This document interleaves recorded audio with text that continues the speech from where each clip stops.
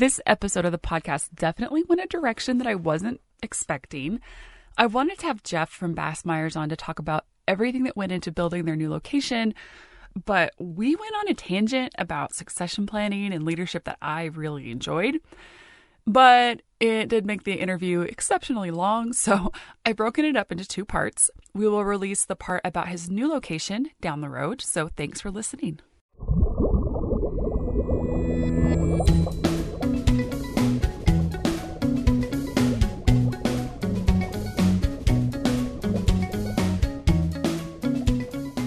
This is the Spa Retailer Podcast, where we talk retail, business, and all things related to the hot tub industry. I'm your host, Megan Kendrick, owner of Spa Retailer Magazine.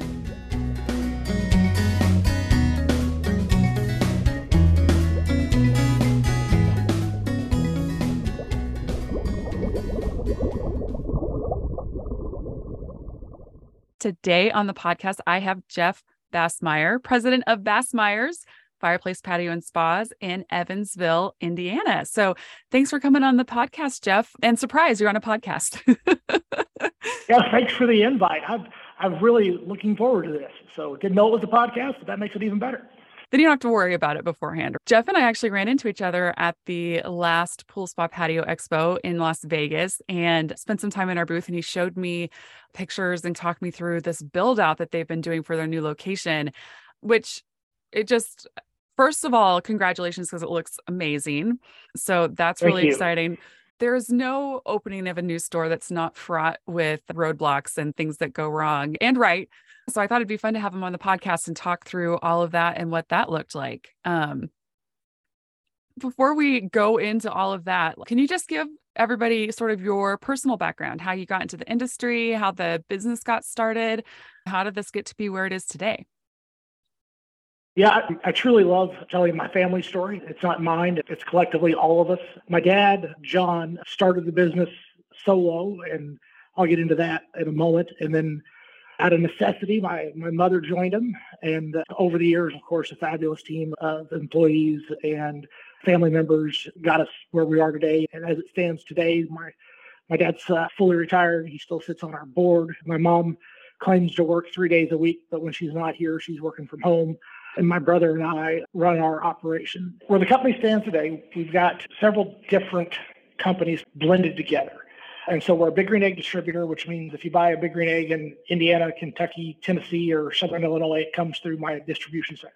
Okay. And my brother is in charge of that. That's his whole universe. And we come together every other week on big issues. So we know what's going on each side of the world because we're on two different facilities geographically. And we have a division that sells mainly grills and fireplace products to strictly contractors. And so that operates out of the same facility that I'm on right now. And then we have the retail store that we've split into two buildings. And we're trying to create that, for lack of a better comparison, furniture row type experience where we've got one store that is dedicated to fireplaces, one store that is dedicated to patio furniture, and likewise for grills and spas. And this building that we're in today, this build out that I showed you, we took the grill and spa portion of our operation and moved it over. Our business comes from extremely humble beginnings. And my dad graduated from Indiana State with his master's degree in education in 1968. And the same year, he started this business and married my mother. So he was busy. But he didn't say, hey, I'm going to go start a fireplace shop or whatever it was. His specialty in his education field was auto mechanics. And there wasn't an auto mechanics job in town, a teaching auto mechanics job. And my mother, I would imagine, decided we're not moving. And so he had to do what he does best, which is figure something else out. And the only opening was in appliance repair at trade school. But he had never done appliance repair. Yeah. Being the incredible entrepreneur that he is, he takes an ad out in the classified paper that says John Bassemier appliance repair with a phone number. And he'd get a phone call to fix Mrs. Jones's toaster. He'd bring the toaster home because he didn't want to work on it in front of her and show the customer that he didn't know what he was doing. But he'd bring it home, he'd figure it out, he'd fix it. And before he took it back, he would take it to school with him the next day. And his lesson for the day would be, how do you fix a toaster? And to make ends meet at the time, he had a side hustle from an old gas grill company called Arclight. He was installing gas lights and gas grills for them on the side. And it didn't take him very long to figure out that the money's not in the labor, the money's in the product. So he bought 2 gas grills and he put them in the garage behind his mother's house, which was on a really busy street in town. And every morning, my grandmother would roll the grills out to the sidewalk and she'd sit on the front porch, and she was his salesperson. And this is the day what we call the grill on the stick. All of them were post mounted in the ground, natural gas hooked up. And so on his lunch breaks, his weekends, after school, he would go and install these things. And then he got busy, so he started doing with his brothers. My dad was one of 6. And one of his great stories is every time he would get a grill, he would carefully unbox it. And then he would save the box and stack it up in the garage. So whenever he would take the customer around back to look at a different model, he would say, oh my gosh, look at all this inventory he has. He must be a big deal. If he had product, it was assembled and you were looking at it. Those boxes were there for show. It's amazing. Over time, I think it got to be just too much. And my theory on it is that Mom said, John, you got to make a decision here. At some point in time, you've got to come home. He was 1 year away from being a tenured teacher. And he did something that most people would consider certifiably insane and quit his steady government job and leased an old fire station about 3 blocks away from the house he grew up in, or also known as Location 1, and brought in wood burning stoves and grills and some fireplace products and virtually no staff, and started to grow it from there. As time went on, he just added this and that. And then I think Mom might have been getting a little concerned about our inventory levels, because she still is to this day, and quit her job with a major manufacturer to come in and she said help with the books. I think it was to babysit. But best thing that ever happened. It took both of them to get it to last. Yeah. My dad and I share a lot of common characteristics, which are, look at that new and shiny thing. That looks like fun. Let's buy a bunch of them and hope it sells. Sure. And when you're a startup and you buy a truckload of propane tanks because they're an incredibly good deal, and that shows up to your dock and you find out that you didn't read the rest of that letter, and it's a truck full of butane tanks, which of course is not a fuel widely used in North America, especially in 20-pound cylinders. Okay, wait. Was that you or your dad that did that? That was my father. That was my father, and that was very early in the business when every dime mattered. And there may be some correlation with that instance and my mom joining that company. I'm going to guess it probably is. It's cool though listening to you talk about your dad, because I know I've said it on the podcast before, but I think maybe one of the best traits of any entrepreneur or small business owner to have is just problem solving, right? Is that you can look at an issue, you can look at a problem, and instead of being overwhelmed, you're like, oh, I can fix that, or oh, I can figure that out. I think that is such a huge part of it. And thinking it back to, there aren't any jobs in my field, so I'm going to make one. That is his whole story on wash, rinse, and repeat. He's done it a million times over. And I got a little too much of that in me, which when my parents transitioned ownership of the company over to my brother and I, it was done, let's call it strategically, and to prevent me from making those kind of mistakes. That's great though, that you know yourself enough, and obviously your family knows you well enough to say, hey, let's put up some guardrails so that you will be successful in this, instead of just saying good luck. Because I think that's what happens a lot in family businesses, right? So whether someone is suited to the job or not, that's what they have to do, because it's the family business and they're next in line. So here you go. And they're just fully unprepared. And I'm not saying you were unprepared, but it just seems like you guys went into it with your eyes open and thinking really long term, instead of, okay, I'm retiring, good luck, son. Yeah, and it's in the beginning, it took the transition process. It took about 2 years, and it was done by experts. My parents are very conservative, but very smart when it comes to things of, we know if we just drop this ball in their lap, that were leaving them too much potential to fail. Yeah. And quite generously, they've built it up in such a way that when they passed it off, if I run it into the ground, or my brother and I run it into the ground, that is all on us, because they could never have left us in a better spot than they did whenever they passed that torch. And like I said, they're not completely gone, and they were generous up to the point where we didn't buy the company from them. They transitioned majority stock ownership over to my brother and I a couple of years ago. They hung on to enough voting shares to keep us in line, which they'll hang on to until we get the shovels out. But before you go on, I have so many questions about that. That's fascinating. You said that they brought in experts and did everything the right way, which I think, again, you don't see super often in our business. Like, it's just next guy in line, here you go. You're starting to see more of it. But I'm so fascinated by the fact that they were like, no, we're going to do it the right way. You're our sons. We want to make sure everything's above board and on the books and done through the proper channels. Can you give any more detail on what that looked like? Because that's a really interesting way of doing your succession planning. So, actually, that's something that I think that the readers and listeners of this content really need to hear. I think it's a bigger problem in the hearth industry than it is in the spa industry, but oftentimes you'll find that they're compared or they're combined. We're not unique. Our product blend is not unique to us by any means.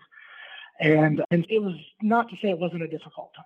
To be extremely transparent, probably to a fault because it's just who I am. My parents weren't able to have children, and they adopted my brother James, and he was an only child for 6.5 years. And then mom woke up pregnant one day. And to call it unplanned, or as my dad likes to say, we wanted one kid and we paid for him, or I'm commonly referred to as the accident or mistake. I think it's tongue in cheek, but maybe not. And as the transition went on, typically the oldest child will, typically who gets the reins, if you will, handed to them. And I think that my brother expected that to happen, and I didn't know what was going to happen. And our skill sets are very different, and we both possess some really strong skill sets and some really weak skill sets. And it made sense to this team to set it up this way, where my brother and I are both very much involved in the running and the ownership of the business. And while I hold this title, the experts decided that co-presidents is a bad idea, but their experts said you can't have two leaders. And they came in, they interviewed the team, they interviewed every key employee we had just to see what they thought about us as individuals. And it was decided that I'm a little bit more outgoing than he is, and he's a little bit more reserved and prefers to be in the background more. And I'm a people person. And this was the outcome of it. But then they said, but Jeff's really impulsive and he kind of fires from the hip a little too often. So let's make sure that we keep James, my brother, in that seat next to him. Make sure that I don't do anything too rash. Yeah, it sounds like you guys balance each other like really well. It sounded like your parents balanced each other really well, where your dad was the vision guy and had all these great ideas. And then your mom was the details reality person. That's great. Now let's look at the reality of how we can actually do these things. Is that how it sounds like? Is that how you guys kind of balance? You picked that up. Yeah, they say opposites attract, but you've never seen that more so true in my parents than anyone else in the world. They've been married since 1968.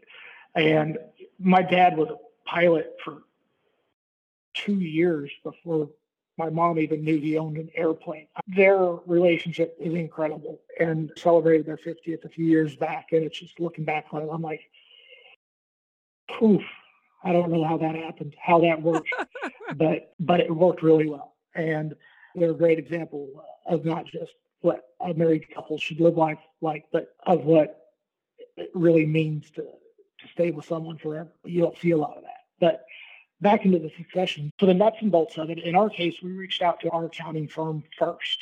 And they have a succession team that's located in our state capital in Indianapolis. And a department that's whole purpose in life is to plan succession.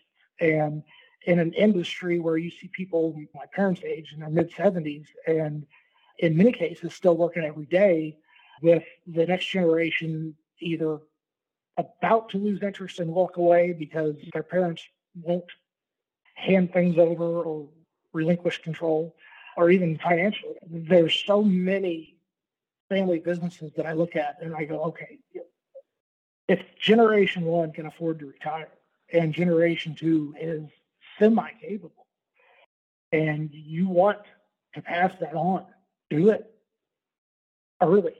Start the process early. Don't do it fast.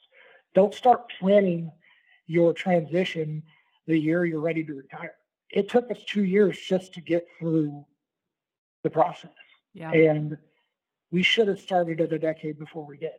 We should have known what we were going to do and then spent 5 years making sure that was the right move. It worked out fine for us. But it's never too late to start. But if you can start earlier, I highly recommend it. And it wasn't inexpensive, but it was certainly well worth it. So now I've got a 21-page document labeled succession plan.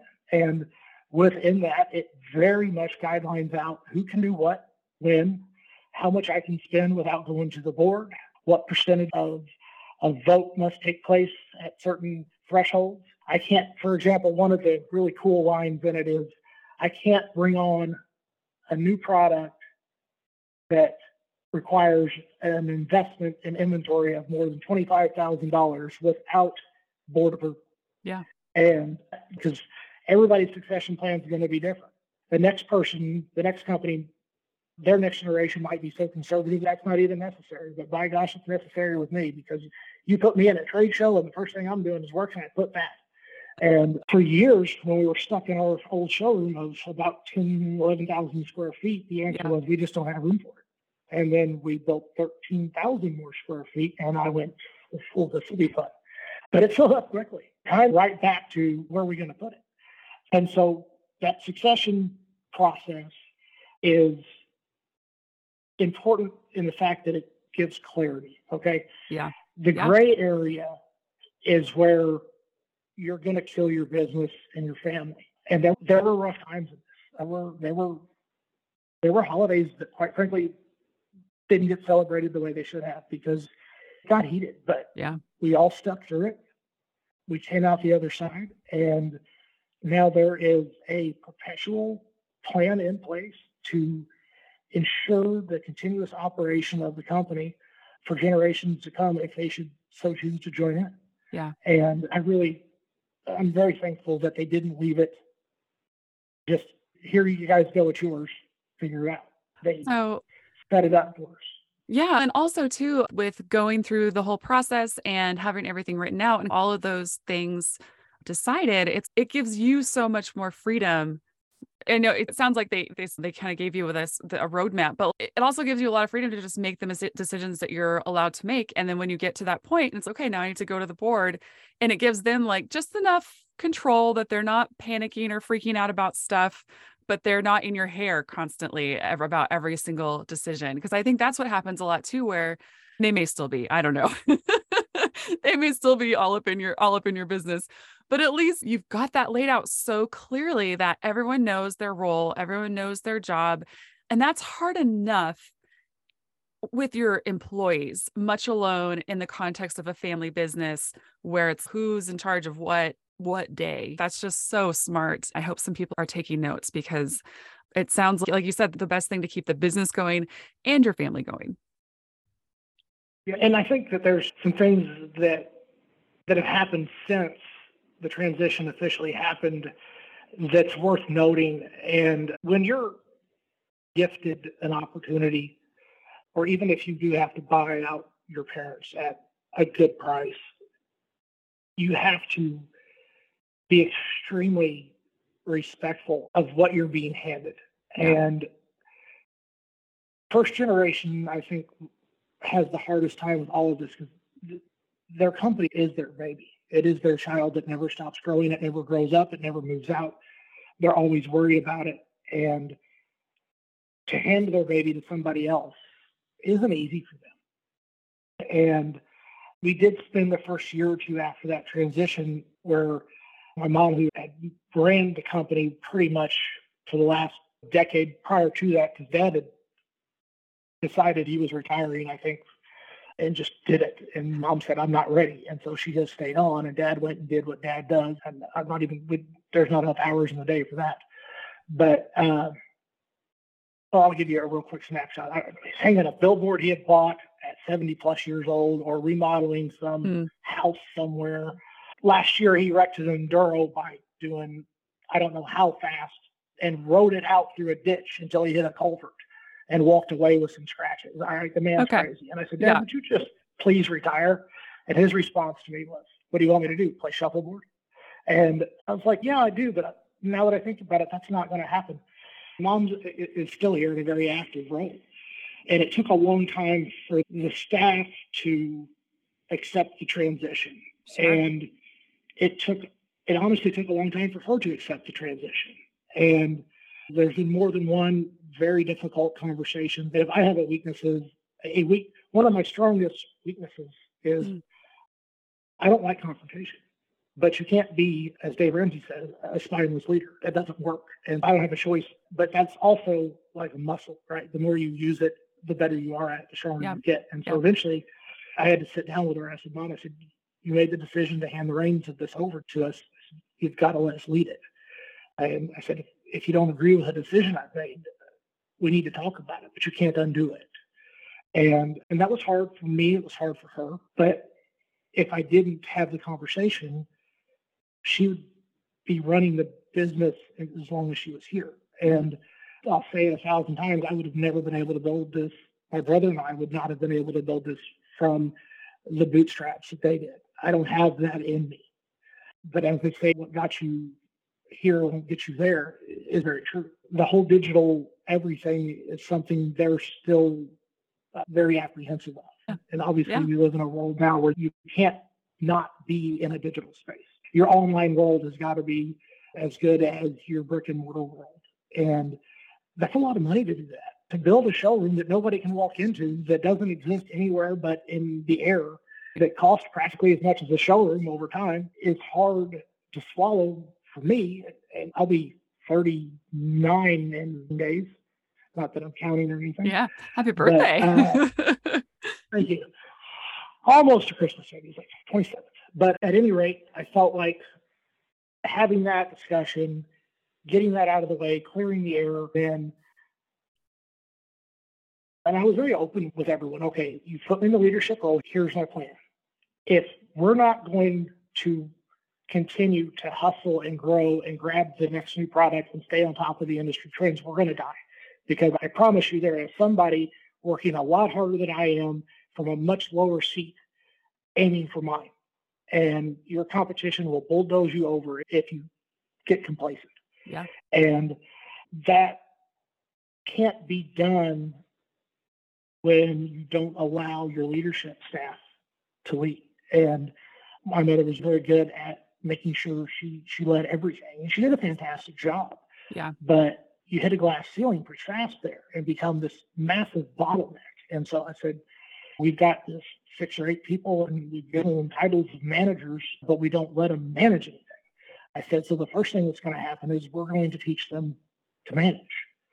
And much to their respect, some of these managers have been here since they were my boss at one point in time, right? Yeah, yeah. And now I have to teach them that here's your parameters on what you can do as a manager. Here's your guardrails. Make your own decisions inside these guardrails. Right. And if I don't like the decision you make, I'm not going to call you to the carpet. I'm not going to reverse your decision, but we're going to talk about it afterwards and say, next time this comes up, let's do it this way. And that's my biggest struggle, because growth requires some level of a pyramid leadership.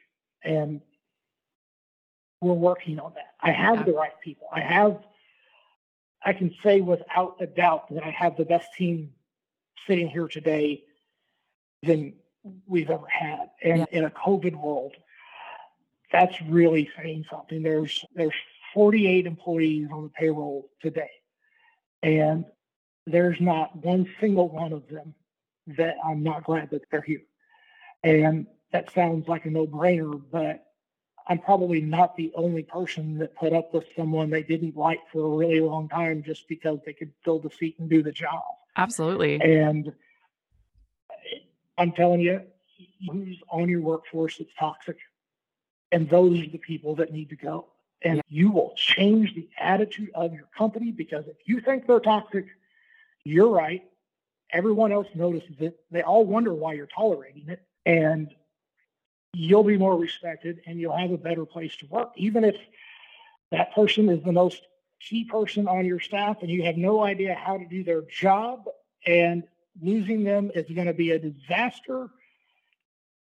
Don't take 6 years to do it. Yeah. And oh man, that's coming from experience. It is so true. And even if you haven't been in that position as a business owner, guaranteed you've been in that position as an employee at some point, right? Where you're just like, man, I got to go to work and deal with that person today. And it just Exactly. weighs on you. And you're just like, if I could just go and do my job and not have to deal with this person, life would be great. And I walked into that desk the next day, and somebody had printed out a Disney sign that said "Happiest Place on Earth" and had pinned it to the bulletin board behind my desk. And I was like, that's hilarious. And I think that's the cool thing too, right? Like in those situations, I think when your employees see you doing the right thing, they'll back you up. Like they've got your back. It feels so impossible. And then you look around and realize you've got all of these teammates who are ready to take up the slack and help you out wherever they can. Yeah. I've mentioned before that my brother and I operate off of different sites.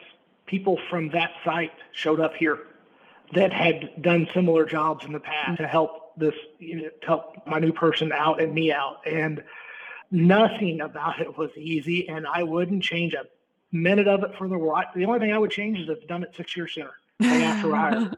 But and that's important. We hire fast and we fire slow, and that's to our own detriment. And we're going to keep everyone doing it. says to do it the opposite, and it's so hard. Yep.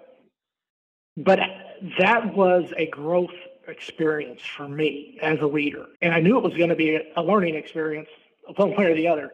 But it was a growth experience from the perspective of there's no one here so important that you should put up with them.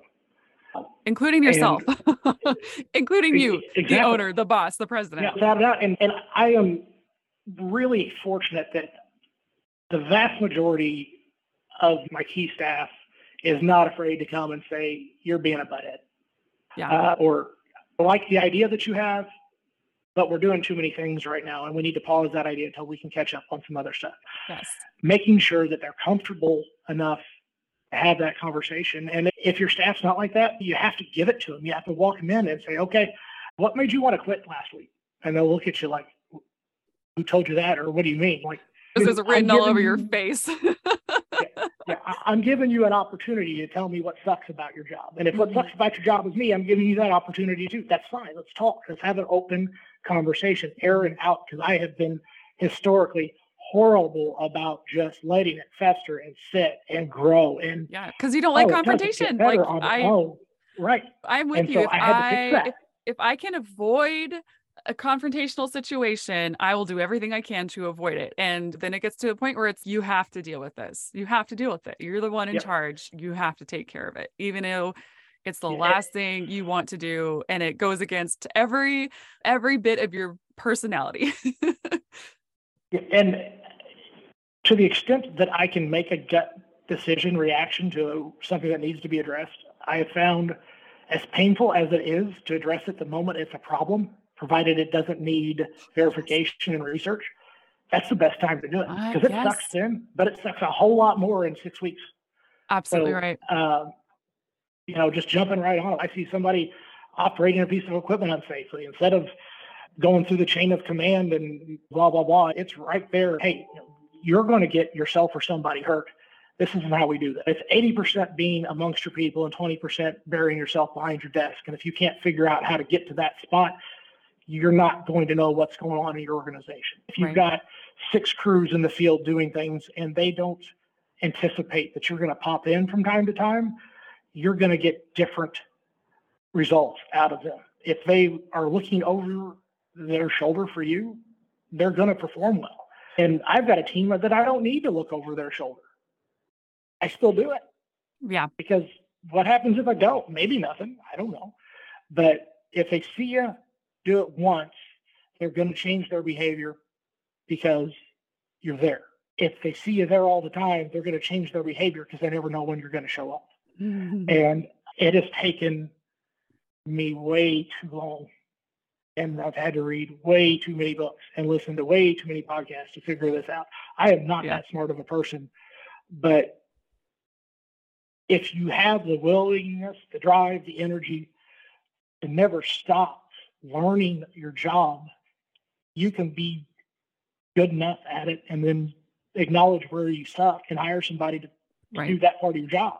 Yeah. And that's what I've been doing. And the stress level in changing that thought process has changed everything about my world. I don't come home, sit down on the couch and tell the kids I'm too tired every night. I'm not saying that doesn't happen, but it was every day. Now it's hit and miss. It's funny that you bring all of this up because I feel like these are things that I've been thinking through a lot in my own life and business recently. Maybe you're just saying these things just for me, which is fine. Oh, no, I can't imagine that I sit alone in this world of chaos. And the bad news is I created that chaos. The good news is I can fix that chaos. And having the energy and ambition to do it respectfully and with kindness. And I actually had one of my very long-term employees. He's my lead service technician. He's fabulous. He's worked here since he's 13 years old. I think he's 47 or 48. His dad works here. We have a lot of that around here. But he was driving to a job site somewhere an hour away. We're in a unique area. We service about a 90-mile radius.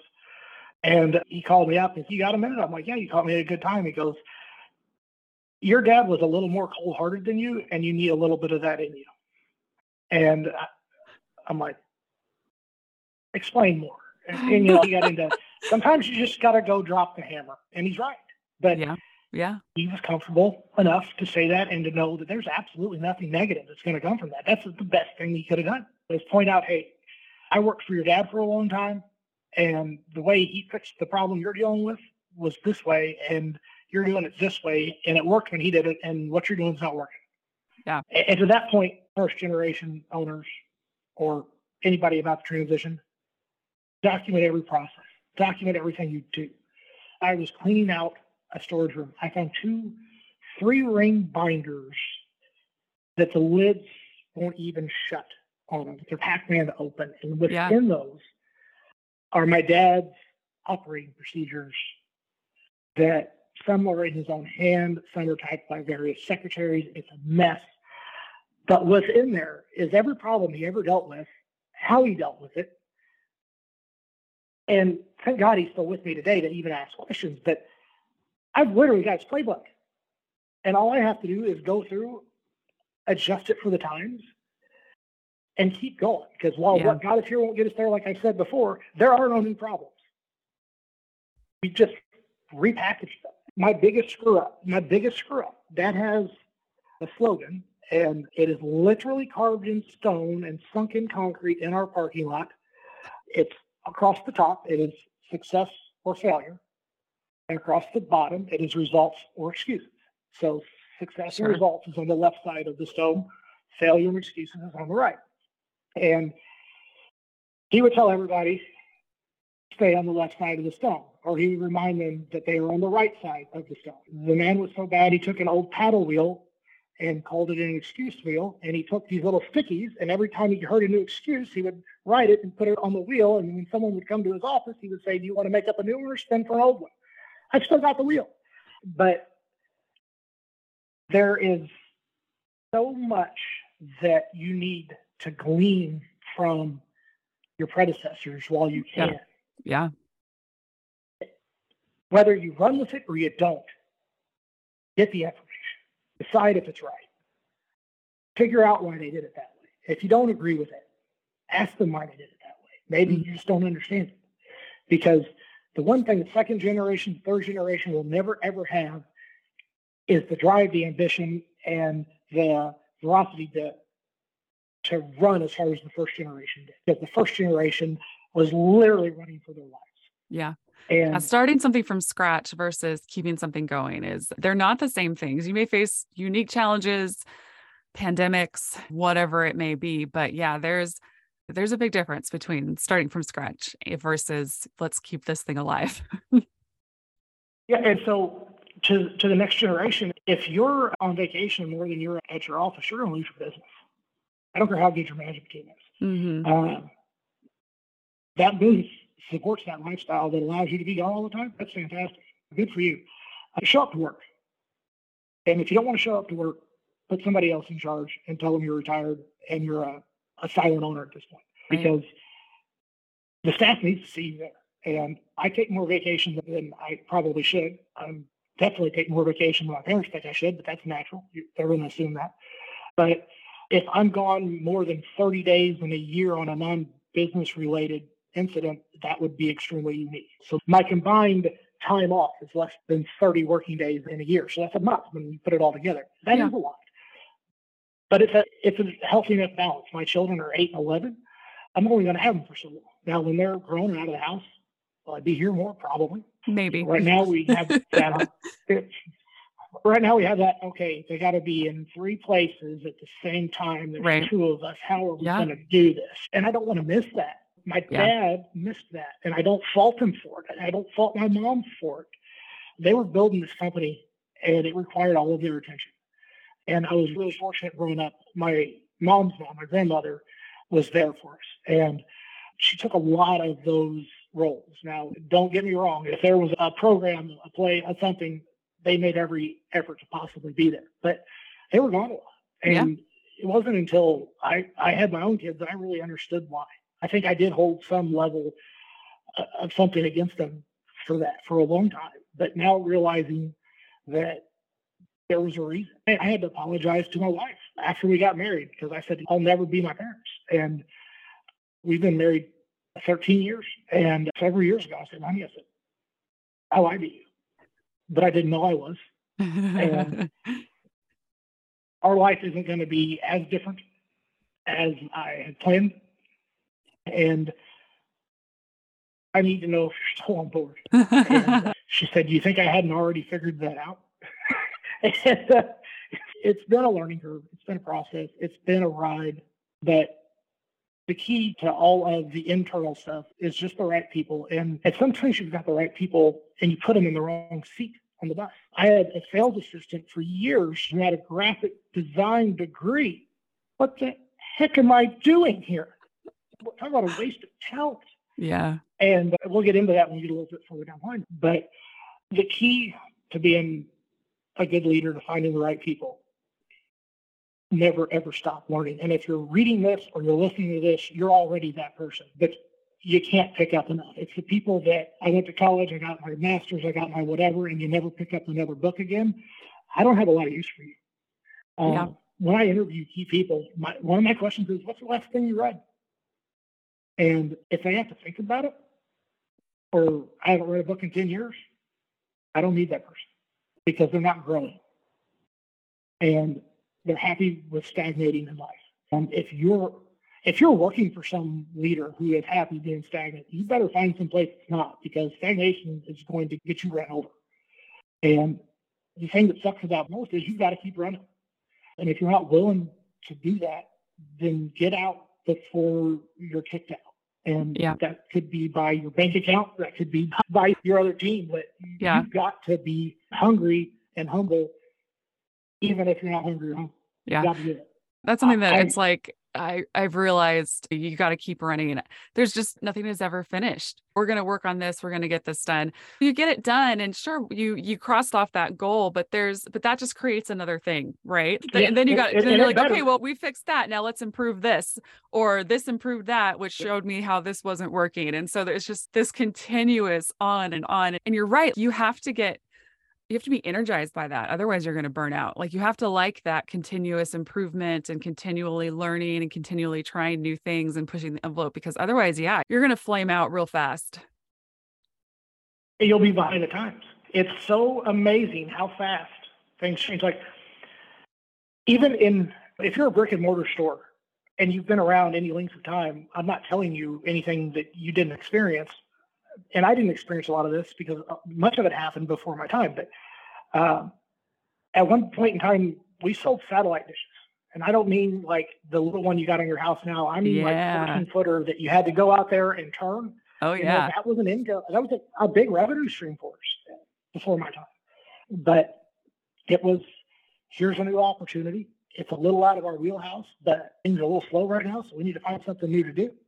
And I think that if you fail to do that, fail to recognize that this category or this product is in a slump or dying, and you're out looking for something else to fix that, you're going to have a huge problem. Yeah. We all know that the hot tub industry, since the recession, had never really rebounded until we got to the COVID. But you take a category like the pool and spa industry, it's never going to go away. It's always going to be there.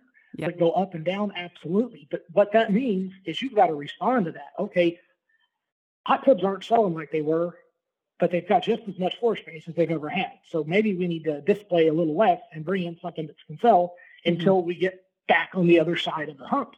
If you're not calculating your profit per square foot, at least annually, I can promise you, you've got 25% of your square footage you're losing money on. Not making money on it, you're losing money on it. And if you've got a warehouse full of product that you can't sell, you need to write that stuff off because you've already lost the money. You just haven't admitted to it yet. And those are the things that'll just absolutely kill you. Yeah. And things I weren't prepared for when I did take home the show. I didn't grasp all of that. But then it started to make sense to me. I'm like, wait a second, that hot tub takes up a 10 by 10 square, and this grill over here takes up about a third of that space, but I'm making 15% on that grill. Why am I selling that grill? Yeah.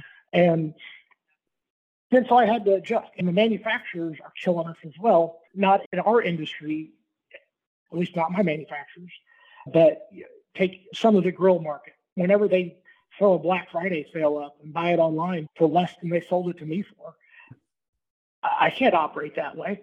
They've got a giant brand name, a giant following. And so I'll dedicate a portion of my store to that product to get that consumer to walk into my door because I sell that product, in hopes that they walk out with enough other stuff to make it make sense. But my theory is they would have walked in the door if I didn't have it.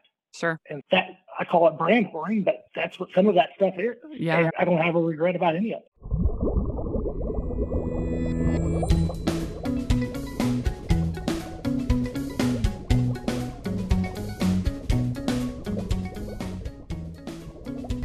The Spa Retailer Podcast is a production of Spa Retailer Magazine. Let us know what you think by leaving a review or emailing us at podcast@sparetailer.com. Thanks for listening.